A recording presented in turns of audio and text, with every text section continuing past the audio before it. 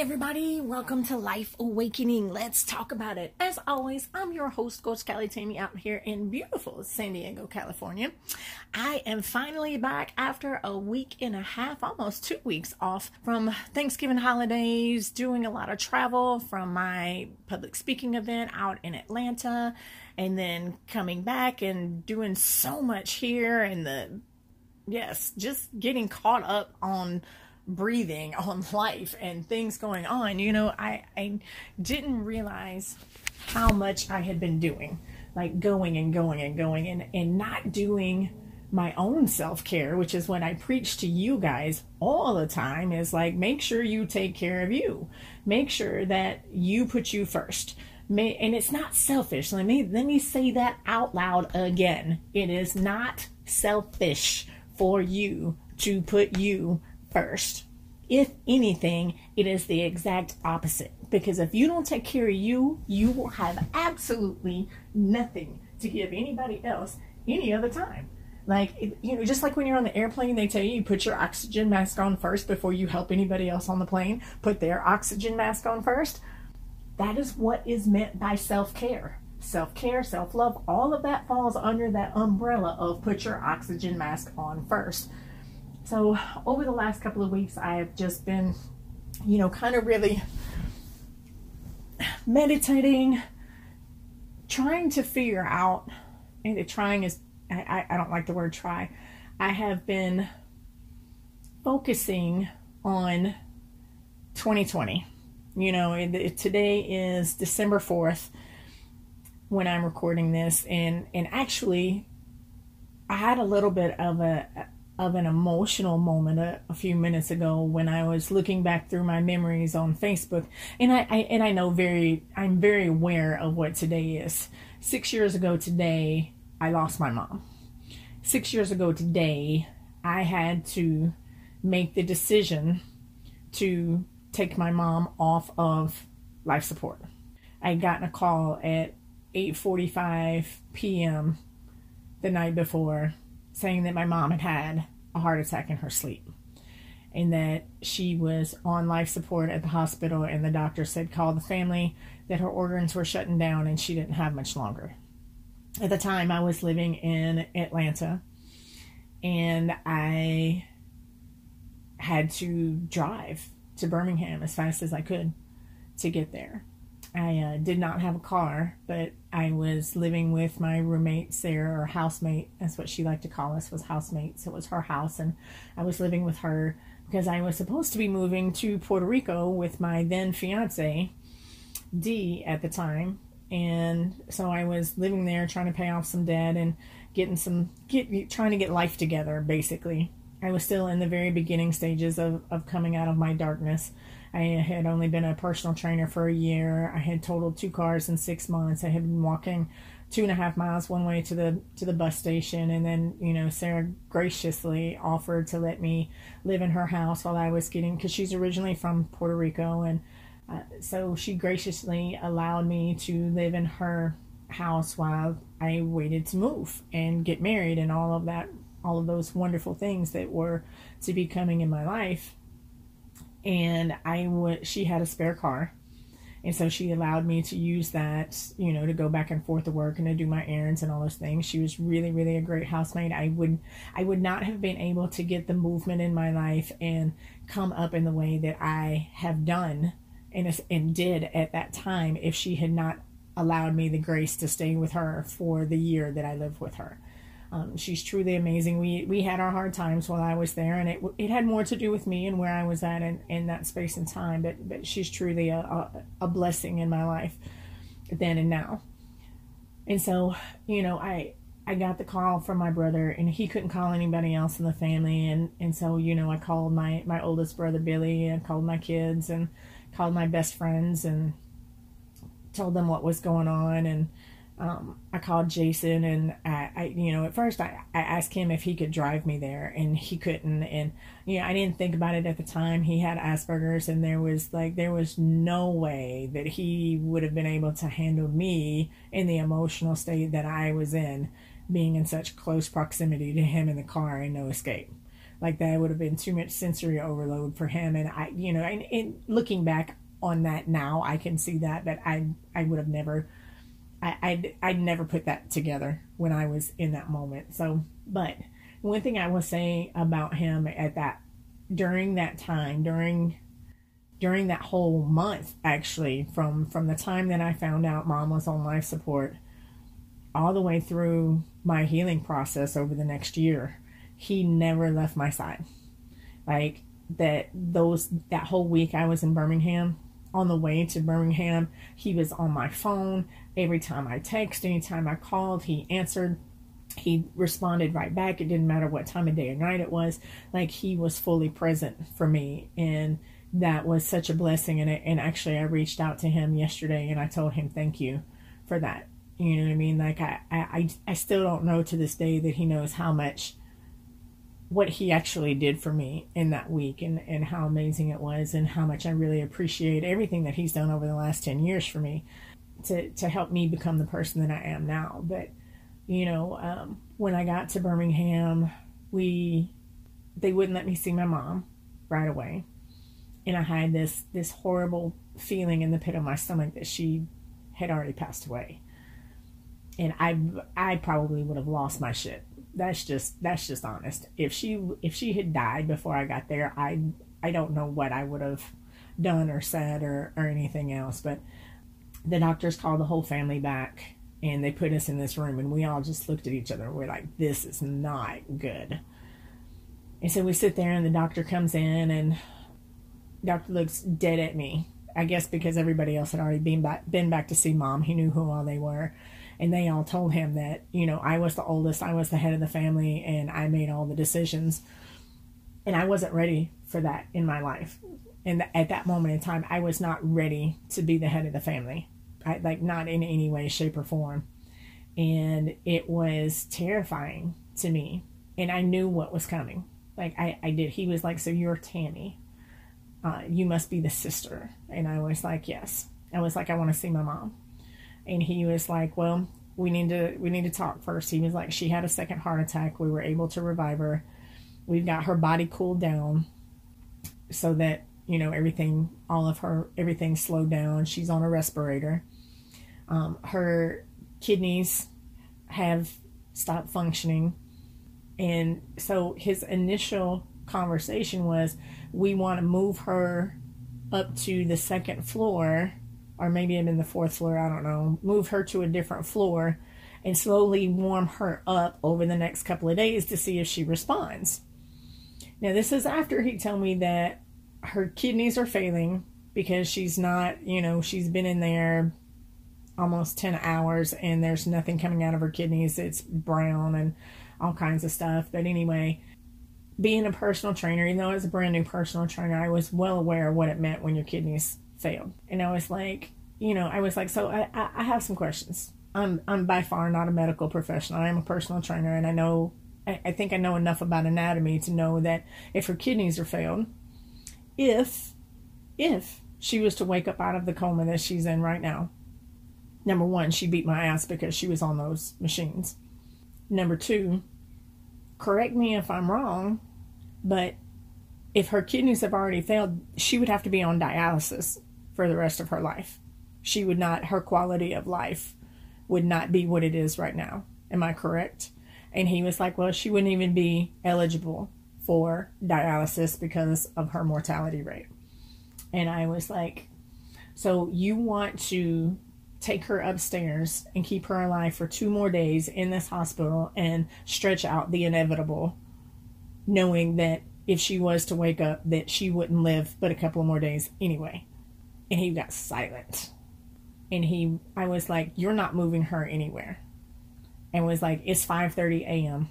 If she has not made any attempt to fight for her life on her own by 7:30 this morning, we're taking her off those machines. I made a promise to her, or we all made a promise to her a long time ago, that we would never, ever allow her to live on machines. And we're going to keep that promise today. So at 7:30, that's 2 hours from now. if she is not, I'm not kidding, if she's not made any attempt, she's not moved, she's not opened her eyes, she's not able to breathe on her own, any of those things, her kidneys don't miraculously start working on their own, we're unplugging her and we're going to set her free. And he was like, well, can we move her upstairs? And I screamed at him. I was like, you're not moving her anywhere. And he was like, well, it's going to be right in the middle of shift change. And I was like, quite honestly, I don't give a flying fuck about your shift change. My mom is going to be set free at 7:30. And he was like, okay. He was like, give us a minute to get the room ready and you guys can go back. He walked out of the room and he shut the door. And we all burst into tears. That was probably one of the beginning of the hardest moment of my life that year, because I had a lot of hard moments over the previous years, and I was reading about all of this in my memories and stuff today, and I did really well reading all of them until I got to one, and the one where I said that at 8:45 she took her last breath. That one brought tears. And then I thought about all of the time over the last 6 years, all of the healing that I've done, all of the growth that I've done, taking her to Norway and setting her free out of the box, the self-imposed prison that she put herself in for her whole entire life, man. She's free.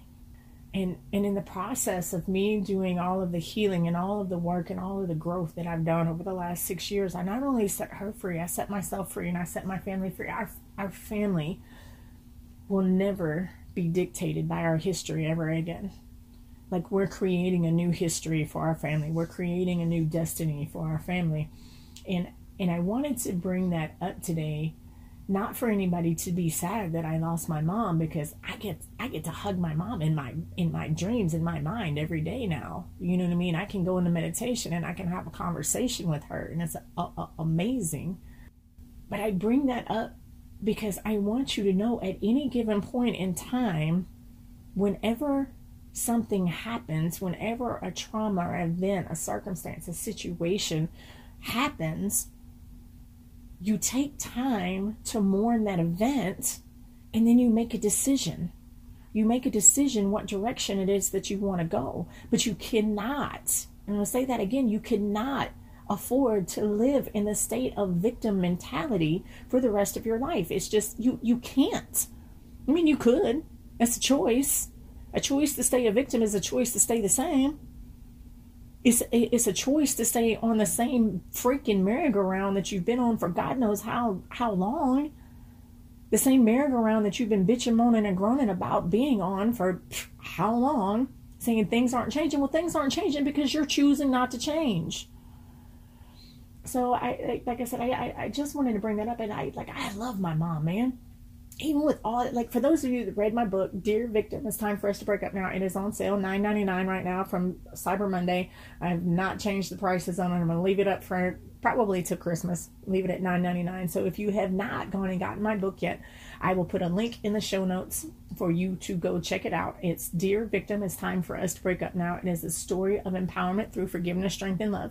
And I'm sharing my whole entire story, and you can read about it and hear how, you know, my mom was the cause of so much pain and stuff in my life, but yet she taught me how to be so strong and so loving and so free. You know, I learned all of the things it is that I learned by learning what it is that I didn't want in life. And I think that's a hard thing for a lot of folks to grasp a hold of. You know what I mean? They focus so much on the shitty things that happen in their life. Well, I'm this way because of X, Y, and Z. Well, you get to change your perspective on how you look at that at any given point in time. At any second in the day, in that moment, in the event, after the event, you can choose to step outside the situation and look at it from a bird's eye view and say, okay, I see all of the moving parts. This happened because of X, Y, and Z. I get to choose what direction it is I go from here. I can choose to stay on this freaking jacked up merry-go-round, or I can choose to put my foot on the ground and stop and jump off and go somewhere else and choose a different direction. But it's a choice. You get to do that. Nobody is in control of your life but you. Like, it is so amazing that you get to choose your life. At any given point in time, you get to choose what direction it is that you go. Now, I want to say this out loud. Actually, you know what? Let's take a break, because I just said a whole bunch of stuff right there, and I want you to digest that for a second. Okay? Like, when trauma and events happen, you get to decide where your life goes from that point forward. No matter how shitty it is, no matter how traumatic it is, it does not matter how bad it is. You can change your life in a positive direction with a simple decision to say, I am not going to let this fuck up the rest of my life. So I'm going to leave you with that thought for just a second. We're going to take a minute and sit right here. I love me some Fresh Prince.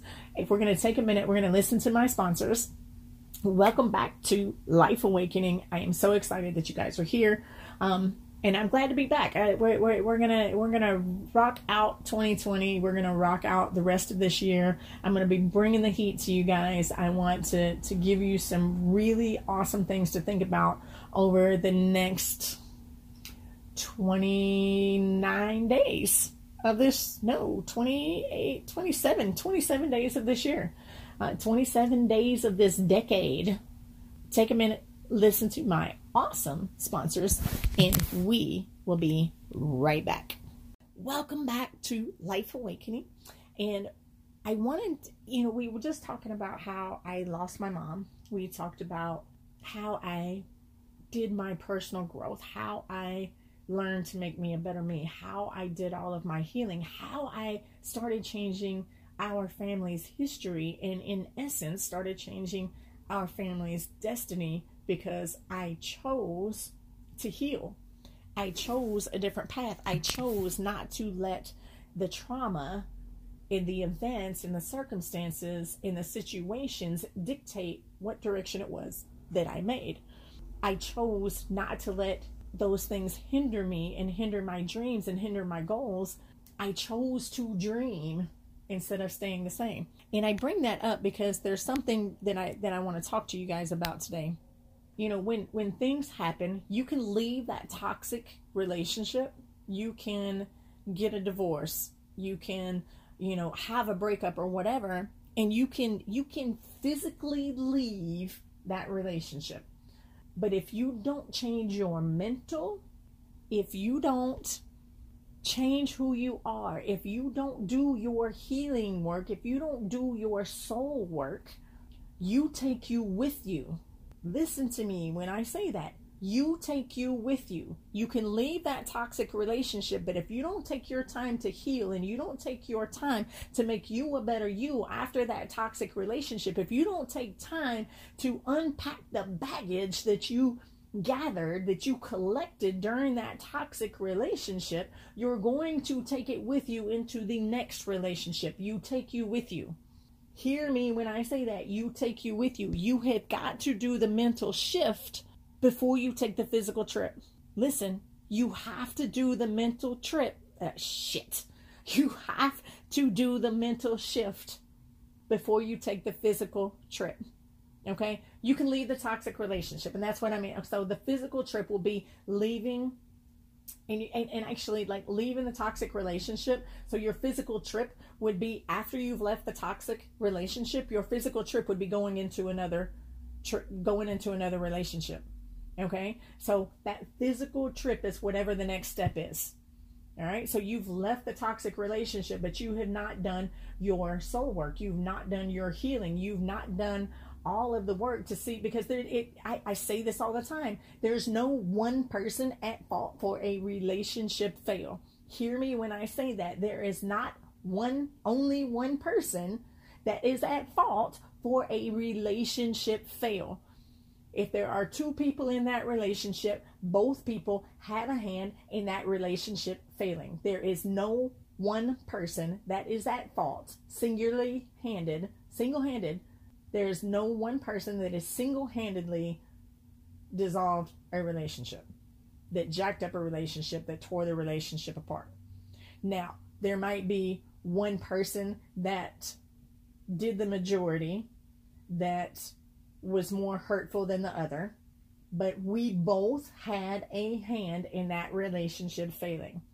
And now when you're in that relationship, you can't see that because you're hurt, and you're going to be projecting your hurt on the person that caused you the hurt, and anybody else that is in the vicinity. You are going to be spewing that. So I'm going to give you a for instance.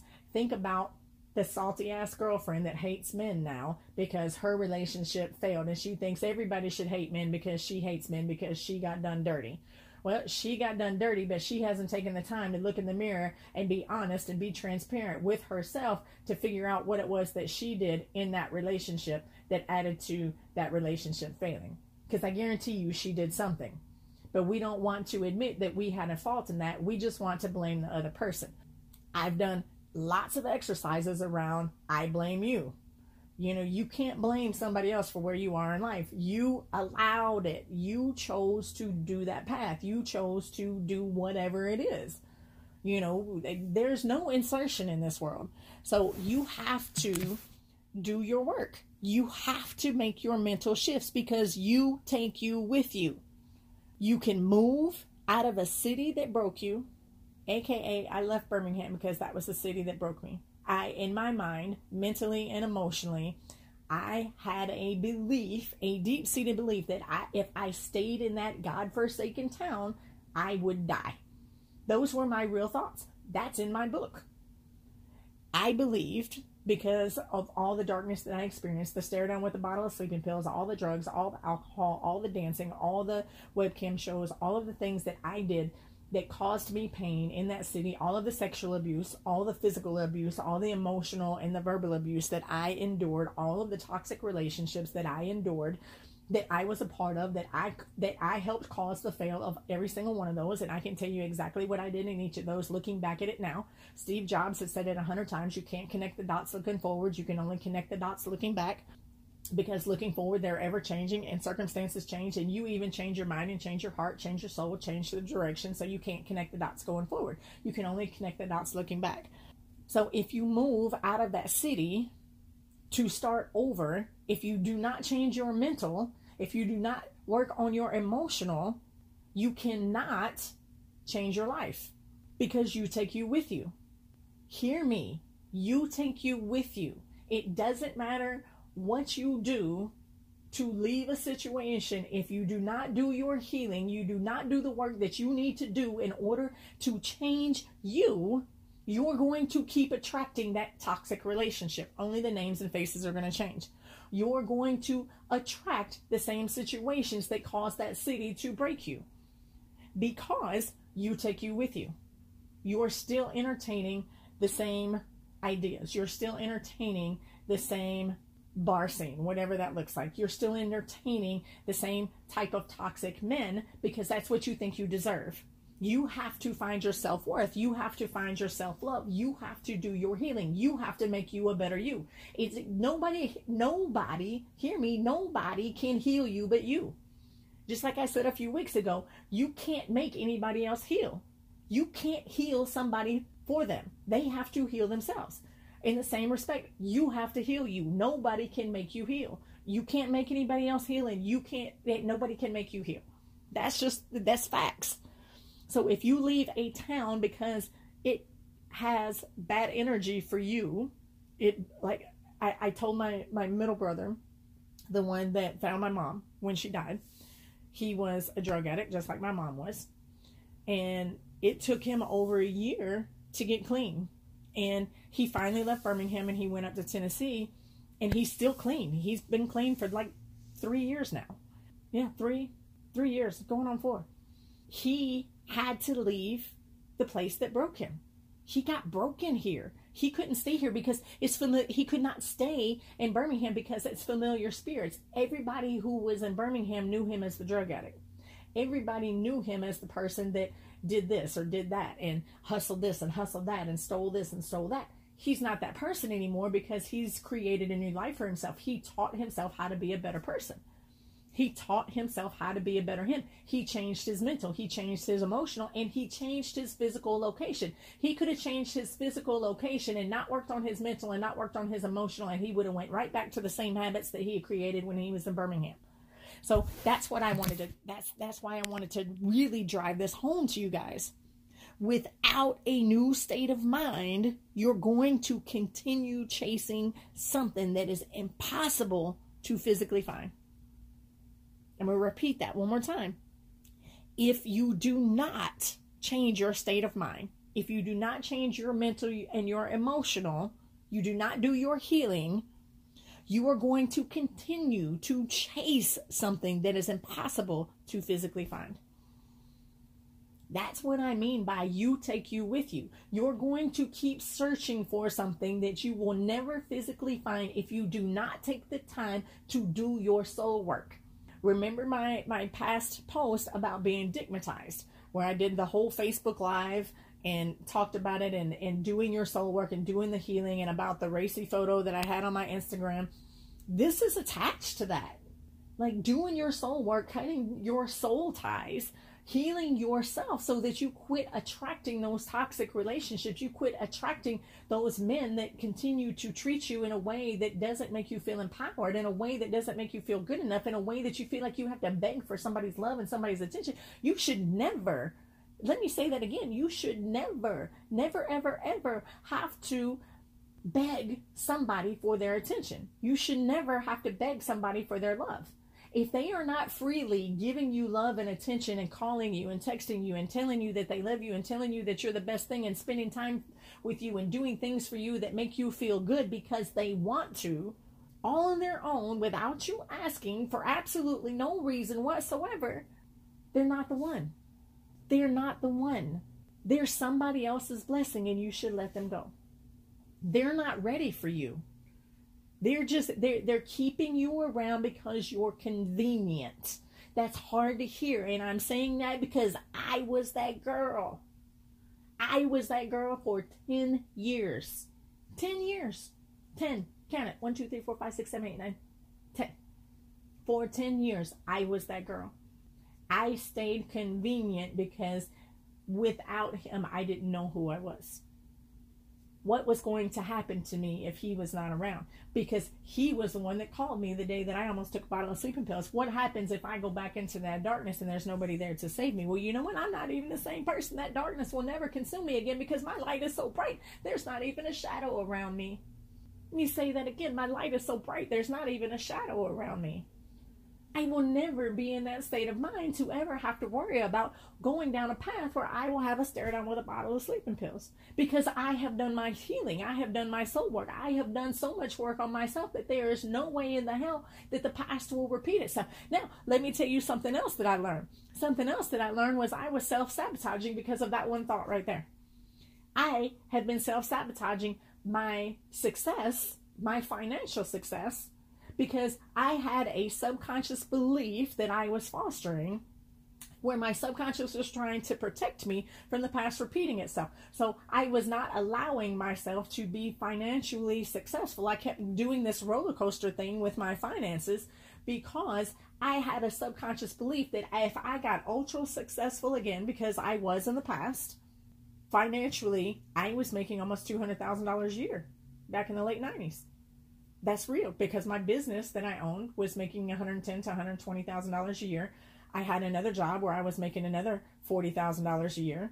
So just to make numbers easy, like 120 plus 40, that's $160,000 a year I was making. I was married to my second husband at the time. He was also making $40,000, $50,000 a year. So between the two of us, we were making over $200,000 a year. If it went over, it was real close. We'll say between $160,000 and $200,000 a year is what we were making together. We had all of our shit together. When we got divorced, the self-doubt started creeping in. Am I good enough? Am I worthy? Like, what did I do and I did not look at what did I do to cause this. I instantly started blaming myself for a second relationship fail. If you read my book, it's all in there. Like I talk about, divorce number 2, you're getting closer to being like your mom. Now what are you going to do? Those were real thoughts in my head. That was in 1998. Now, the one thing that I did do in that time, from 98 to 2000, I did take my time to do some healing from that. I say do healing. I wasn't healing. I was self-medicating. That's when I started experimenting with drugs. That's when I started drinking more. And I started doing all of the toxic behaviors that led me to a stare down with a bottle of sleeping pills in 2009. So now that I'm well aware of what those signs look like, now that I have done all of my work, and I somebody asked the question. So I was at a marketing seminar right after I got back from Atlanta from doing my public speaking event, which was phenomenal, by the way. So I did this marketing event, and it was Clients in Abundance. Totally awesome event. Gave away so much phenomenal information. And so Alex Jeffries was the one that asked the question. He was like, what are you doing to self-sabotage? How are you self-sabotaging? And I was like, I don't self-sabotage. And it was like, you know what? Don't let your pride and don't let your ego get in the way and block you from finding this, because I have been talking to other friends of mine that are coaches, and I point blank, like my friend Monique that did Rip the Band-Aid Off with me. I told her, I was like, I know for a fact that I have a money block because I keep repeating the same pattern, but I don't know what that is. And so if you keep repeating the same pattern over and over and over again, something keeps happening. You are self-sabotaging in some kind of way. You've got to get your ego out of the way in order to find out what that self-sabotage is. And that is the one thing that I had not really looked at it in that way. I had not checked myself in a way to know that that's what it was that I was doing. So, and I recently just got hearing aids, so trying to figure out the whole hearing aid thing and hearing sounds that I haven't heard in I don't know how long, and all of this stuff going on. So it's been emotional and a little, and it's not emotional because I got hearing aids. It was emotional because I'm now hearing things that I haven't heard in I don't know how long. And so that was the part that was emotional for me, trying to, make those connections and still figure it out and all of that other kind of stuff. So anyway, Alex asked the question, like, how are you self-sabotaging? And like I said, immediately your ego is going to pop up and your pride is going to pop up and it's going to say, you're not self-sabotaging. You got this. Like, you got your shit together. No, you don't. No, you don't. No, you don't. Because you don't know what you don't know. You don't know what your subconscious is doing to protect you. That's its job, is to protect you. If you had a major hurt, that's where trapped emotions come in. You hear me talk about those all the time.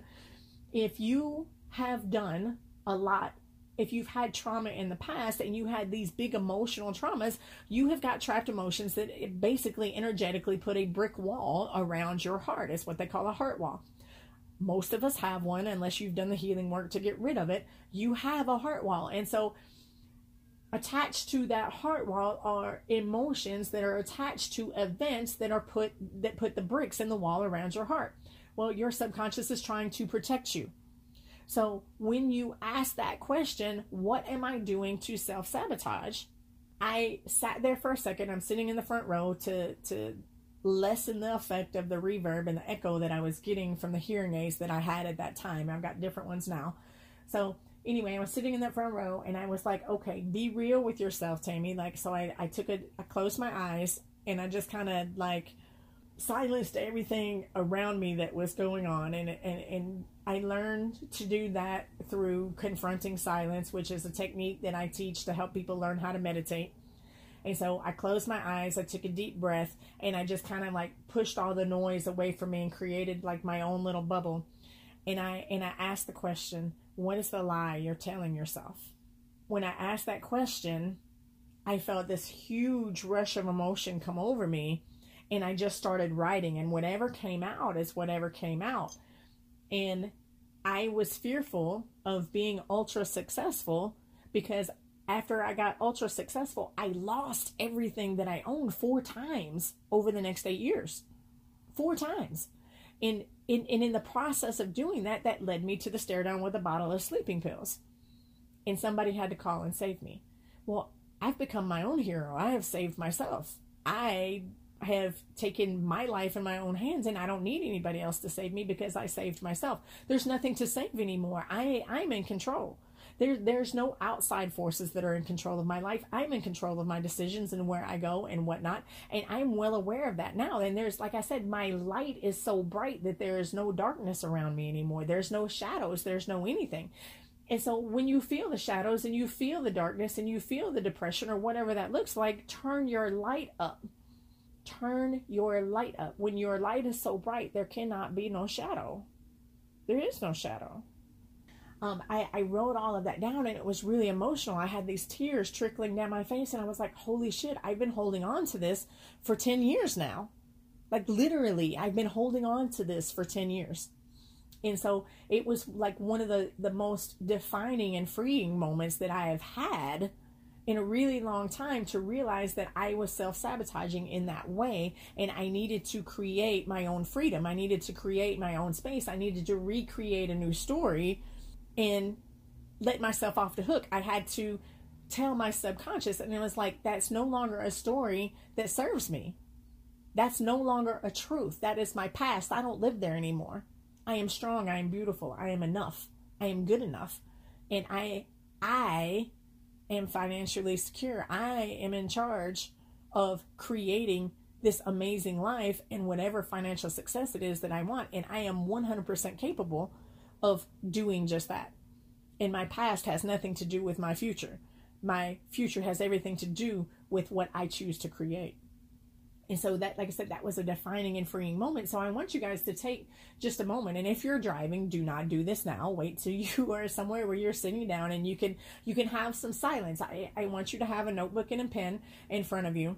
And I want you to close your eyes, and I want you to take a big breath. And like I said, if you're driving, please do not close your eyes while you're driving. That would be really bad. So if you are sitting down somewhere, you're at home, you are in a safe space, get your notebook out, grab you a pen. I want you to close your eyes. I want you to take a deep breath. And what I want you to do next is ask the question, what area am I self-sabotaging? Like, and you may know what area you're self-sabotaging. So if and I'm choosing finances because that's the place where I have struggled the most, is with my finances. And really since my second divorce, that's been the one area. I get up and I crash. I get up and I crash. I get up and I crash. And it's been the same pattern over and over and over and over again. And so it's like, okay, so in the moment when he asked that, I really believed that it had something to do with my mom, because my mom had no financial future. My mom had no grand ideas of what financial security looked like. My mom's idea of retirement is, you work as hard as you can work. You make sure the kids have food on the table, clothes on their back, shoes on their feet. You pay your bills on time when you can. And then when you retire, you live off Social Security until you die. Well, she lived out that dream. I don't want that to be my dream, because I saw what her life was like. Like, just to give you an idea, I didn't find out, like the last time that I saw my mom alive was the Tuesday before Thanksgiving back in 2013. And then that following Monday at 7:45 or 8:45 p.m. was when I got the phone call saying that she'd had a heart attack and she was on life support. I found out that Tuesday that the last 2 weeks of the month, she was making one bag of ramen noodles last an entire day, because she was out of money for the last week and a half of the month, living off Social Security. And think about that. That is a reality that my mom lived. She was stretching one bag of ramen noodles for an entire day for at least 10 days of the month, at the end of the month, because she ran out of money. And that was the one thing that she could afford to do and still be able to eat. I don't want that to be that. I refuse. Let me say that. It's not I don't want. That will not. I'm going to say that out loud again. That will not be my future. I can promise you that, because I have really audacious dreams and goals, and I intend to make every single one of them happen. And so that's the other thing that I want to encourage you to do, is to dream big, like really big, and feel those emotions of what it feels like to achieve that dream. Like, visualize that dream coming to pass. But now, like, back to the self-sabotage. So, money is an easy target, because we tend that money drives everything. You hear the religious people say, money is the root of all evil. No, money is not the root of all evil. The love of money, when money is your only objective, that is when the money becomes evil, because money will amplify whoever you are. I'm going to say that again. Money will amplify whoever you are. If you're mean and you're angry and you're an asshole, money is going to amplify you being mean, you being angry, and you being an asshole. Now, if your loving, your caring, and your giving, money is only going to amplify your loving, your caring, and your giving. Money is not the root of all evil. If people want to be rich because they were poor, they don't have a why. They just know that they don't want to be poor, and they think a poor is a state of mind. It has nothing to do with your financial. You because you could not see the blessings that you had in those moments that you report. Dude, I'm gonna get deep. Y'all gonna be like, what the hell? She took 2 weeks off, and then she coming with the heat today. I'm just gonna tell you right now, this is gonna be truly amazing today. I need you to hear me today. Think about this. Poor is a state of mind. And we're still talking about self-sabotage, and we're still talking about money. And I want you to really think about this. You know, you can do this for any area of your life, but I want you to, I am going to focus on financial because that's where my hiccup has been. Okay. When we were poor, we saw what everybody else had, and we saw our lack. In those moments, because we were in our own story, you can't read the label from inside the jar. So your poorness, your lack, you are inside the jar, and all you can see is lack because you are inside the jar. You can only see what is right in front of you. But when you come out of that situation and you look back and you can truly be thankful for those times, you can say, you know what? We may not have had as much money as everybody else had, but we always had a roof over our head. We always had shoes on our feet. We always had food on the table. We always had clothes on our back. We always made it to school. We all made good grades in school. We had friends. We played sports. We did all of the things. Now, I can choose to focus on the shitty things that happened when I was a kid. I can choose to focus on that my mom was verbally, mentally, emotionally, physically abusive, sexually abusive. I can choose to focus on those things if I want to and live in that victim state of mind. I can choose to focus on, you know what? At Christmas, we all had one gift under the tree. That was it, you know. But we always had like this grand Christmas dinner.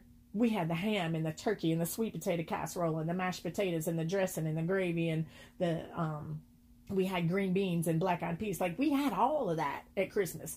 And we had New Year's, we'd have the same thing at New Year's, and we had all of that at Thanksgiving. We had all of those things, and there's so many people that don't have a decent meal at the holidays. They don't get a decent meal any day of the week. There's so many people that are living homeless and living on the streets or living in a shelter. They're wondering where their next meal is going to come from. But yet we had all of that food, and we always had clothes, and we always had shoes, and we always had a roof over our head. We may have had to move every year because my mom would get evicted, but we never had to live on the streets. We never lived in a shelter. We had everything we needed, but I couldn't see those gifts in those moments because I was focused on what we didn't have. I was focused on looking at what everybody else had that I didn't. I had my life and I survived. And when my mom wasn't high and she wasn't drunk and she wasn't in an abusive relationship, she was Mom of the Year. She showed up at all of my events and she cheered me on. Like, I had all of those blessings, but I could not see those in those moments because all I was focused on was the pain that I was experiencing in those moments. So when you're focused on being poor and you're focused on lack, that's what you're going to get more of because you can't see the blessing. You can't see the gratitude. You have no thankfulness for what you do have. And so when you can learn, again, going back to what I said earlier, you have got to shift your mindset. Until you shift your mindset, which is more important than the physical trip that you're taking, me leaving the abusive home and going into a marriage I had no business going into, but that was getting me out of the bad stuff that I was going on. I was taking the physical trip, but I had not done the mental shift. I divorced my first husband. I took the physical trip. I left the relationship because it was not serving me anymore. It was not making me happy. We couldn't find a loving relationship anymore. I had no idea what really happened. We should have never got married, to be honest, but I got 2 beautiful kids and now 3 grandchildren and a beautiful daughter-in-law and a soon-to-be son-in-law out of it. Like, I had no business being in that relationship, but I took the physical trip without doing the mental shift, and I carried all the baggage from the previous trip into the new trip. And then when I got that divorce, I didn't do my healing, like literally did not do my healing. I got divorced in March. I met my second husband in April, and we got married in November. And so like I carried my baggage. I kept packing the bag. I kept packing the bag. I kept stuffing stuff in there and strapping it down and making it bigger and making it bigger.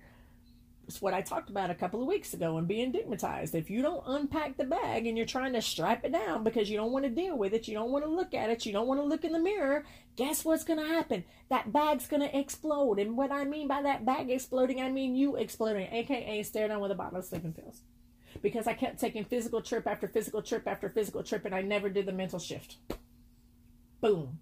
Drop the mic. I'm just going to say that out loud. So what I want you to think about now, so we're going to go back to the self-sabotage. And I know I'm all over the place, but this is freaking awesome. And I am just like, I'm on fire right now. And I got my hot tea sitting here in front of me. I'm sitting on the side of the bed, and I am feeling myself right now. So let's go back to the self-sabotage. I want you to focus on money. Okay. And I'm just saying money because most people have issues with money. Most people, the majority of people have issues with money. Not having enough is what they focus on. Living paycheck to paycheck. I'm one of my people that take my course. She was like, well, I just want enough to cover my basic needs. But yet you're bitching that all you have are your basic needs and that you haven't got your dreams. Well, if all you're asking for is your basic needs to be met, the universe just supplied that. You're getting exactly what you asked for. Woo! Listen to that. She said, oh, I keep asking for my basic needs to be met. And I was like, aren't your basic needs met? Well, yeah. Well, then the universe supplied that. So when are you going to start asking for more? When are you going to start believing that you can have more? You believe that you can have your basic needs met. That's what the hell you're getting. So when are you going to start believing that you can have more? It's your belief and your subconscious belief. Your subconscious is dictating your self-sabotage. So if you're self-sabotaging, you have a subconscious belief somewhere that you don't deserve the blessing of more money. So I want you to really think about, where are you self-sabotaging in your financial life right now? And we can touch on self-sabotaging in other areas of your life, and I'm cool with that. I want you guys to reach out to me, like for real. I want you to take a screenshot of this podcast. I want you to put it on your IG stories, and I want you to tag me at Tammy_Loftus. And I want you to tell me your takeaway. I want you to tell me what area of your life you want to talk about self-sabotage, because I can dive deep into all of it. Like I'm telling you, all of this work I've done over the last 30 days, doing my healing, doing myself, working on what it is that I truly want in 2020 and what direction it is that I want to go, because we only have 27 days left in this decade. I want to be sure that I have a plan, and self-sabotaging myself financially is going to fuck up my plan. And so I needed to realize that I was self-sabotaging. So if you're at home or at work and you're somewhere that you can do this and you are not driving, I want you to have your notebook and have a pen, and I want you to take a deep breath in and out. Just one more big breath. Take it in. Now, the question I want you to ask yourself, what is the lie I'm telling myself? What is the lie that I keep telling myself about my finances? What is the lie that I keep telling myself about why I cannot be financially free, or why I am not financially free? What is the lie? What is the belief? What is the thoughts that I keep telling myself that is keeping me stuck? And then just be quiet. Don't say anything. Don't think anything. Just be quiet. Take a big breath. Listen to the silence. And as you're listening to that silence, thoughts are going to start flooding your mind. And you're going to know that those are the real thoughts to the questions, the real answer to the questions that you just asked, because they're not thoughts that you've thought before. They're not the reality that you have been telling yourself. They're not the lie that you've been telling yourself. You've been telling yourself that you can't be financially free. But why? The why is the self-sabotage. So when that thought drops down in your head, just don't try to overthink it. Don't try to outthink the thoughts. Just let them come and you write them down. And it may be emotional and it may bring tears, but when it's emotional and it brings tears, that's going to bring healing. And then you can say, that is not a thought. That is not a belief that serves me anymore. That is something that happened in my past and I've done my healing. And if you haven't done your healing, then that's another conversation and we need to talk about that. So that's that mental shift. So before you take the next physical trip, you have to do your physical shift. Before you take your next physical trip, you have to make your mental shift. You have to hack your mental process. You have to hack your mental thoughts. You have to hack your beliefs. You have to hack your self-sabotage. You have to change how you think. You hear me say this a million times in every single one of my freaking podcasts. You are where you are because of how you think. Your thoughts or your beliefs are just thoughts you keep thinking. So until you have the mental shift, until you decide that you don't want to believe that anymore, until you decide that you are sick and tired of being sick and tired, until you decide that you don't want to be where you are anymore, you can never shift. Nobody can hold you stuck. You're holding you stuck. Nobody can make you believe something you don't want to believe. Nobody can make you stay at a job that you don't want to stay at. You choosing to stay there. Nobody can make you stay in a toxic relationship. You're choosing to stay in that toxic relationship. You can take all the physical trips you want, but if you don't make the mental shift, you're going to repeat that physical trip over and over and over again. Only the names and faces are going to change. Whether that's a job, whether that's a relationship, whether that's whatever, relationships with your parents, with your kids, job after job after job. All of those things are going to continue to repeat themselves.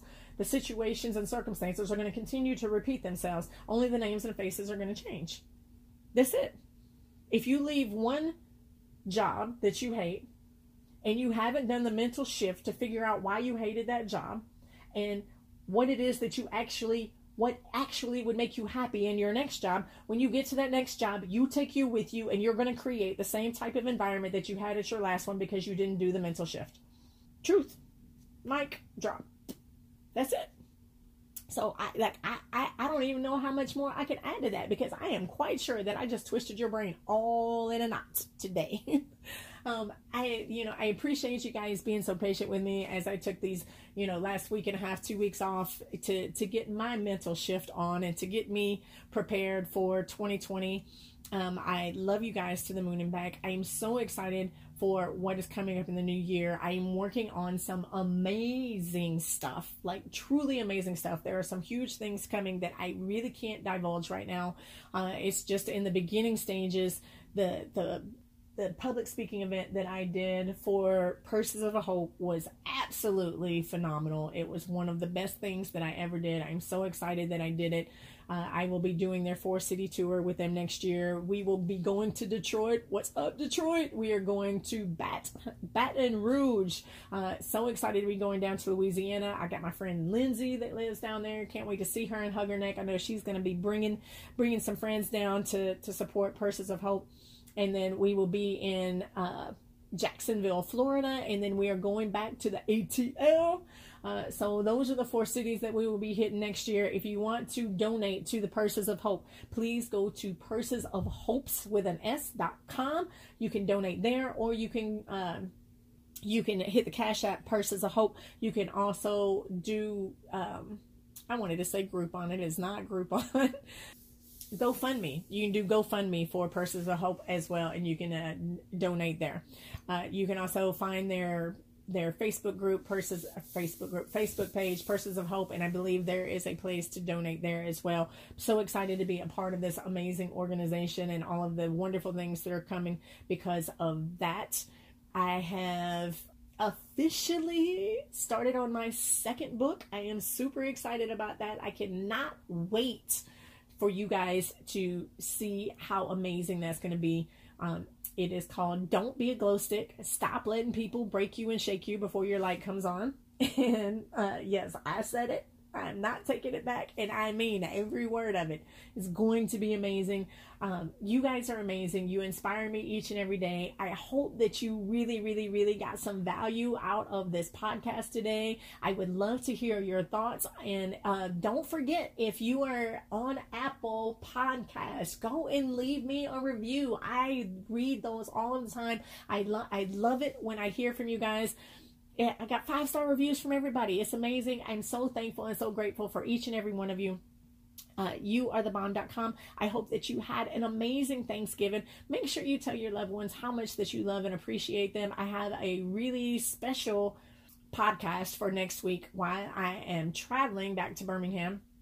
I'm going to be doing some interviews in the airport. So if you happen to see me in the airport, flag me down and say, hey, I want to be on your podcast. That'll be great. So I'll be in the San Diego airport bright and early Tuesday morning, headed to Atlanta, and then I will be in the Atlanta airport, and my daughter will be picking me up. I don't know that I will have time to do any interviews in Atlanta, but I'll definitely be doing some interviews bright and early in the San Diego airport, and I can't wait to do that. And then when I fly out of Birmingham, coming back to San Diego, I will be doing some more interviews as well. I'm putting it all together and doing one big podcast with that.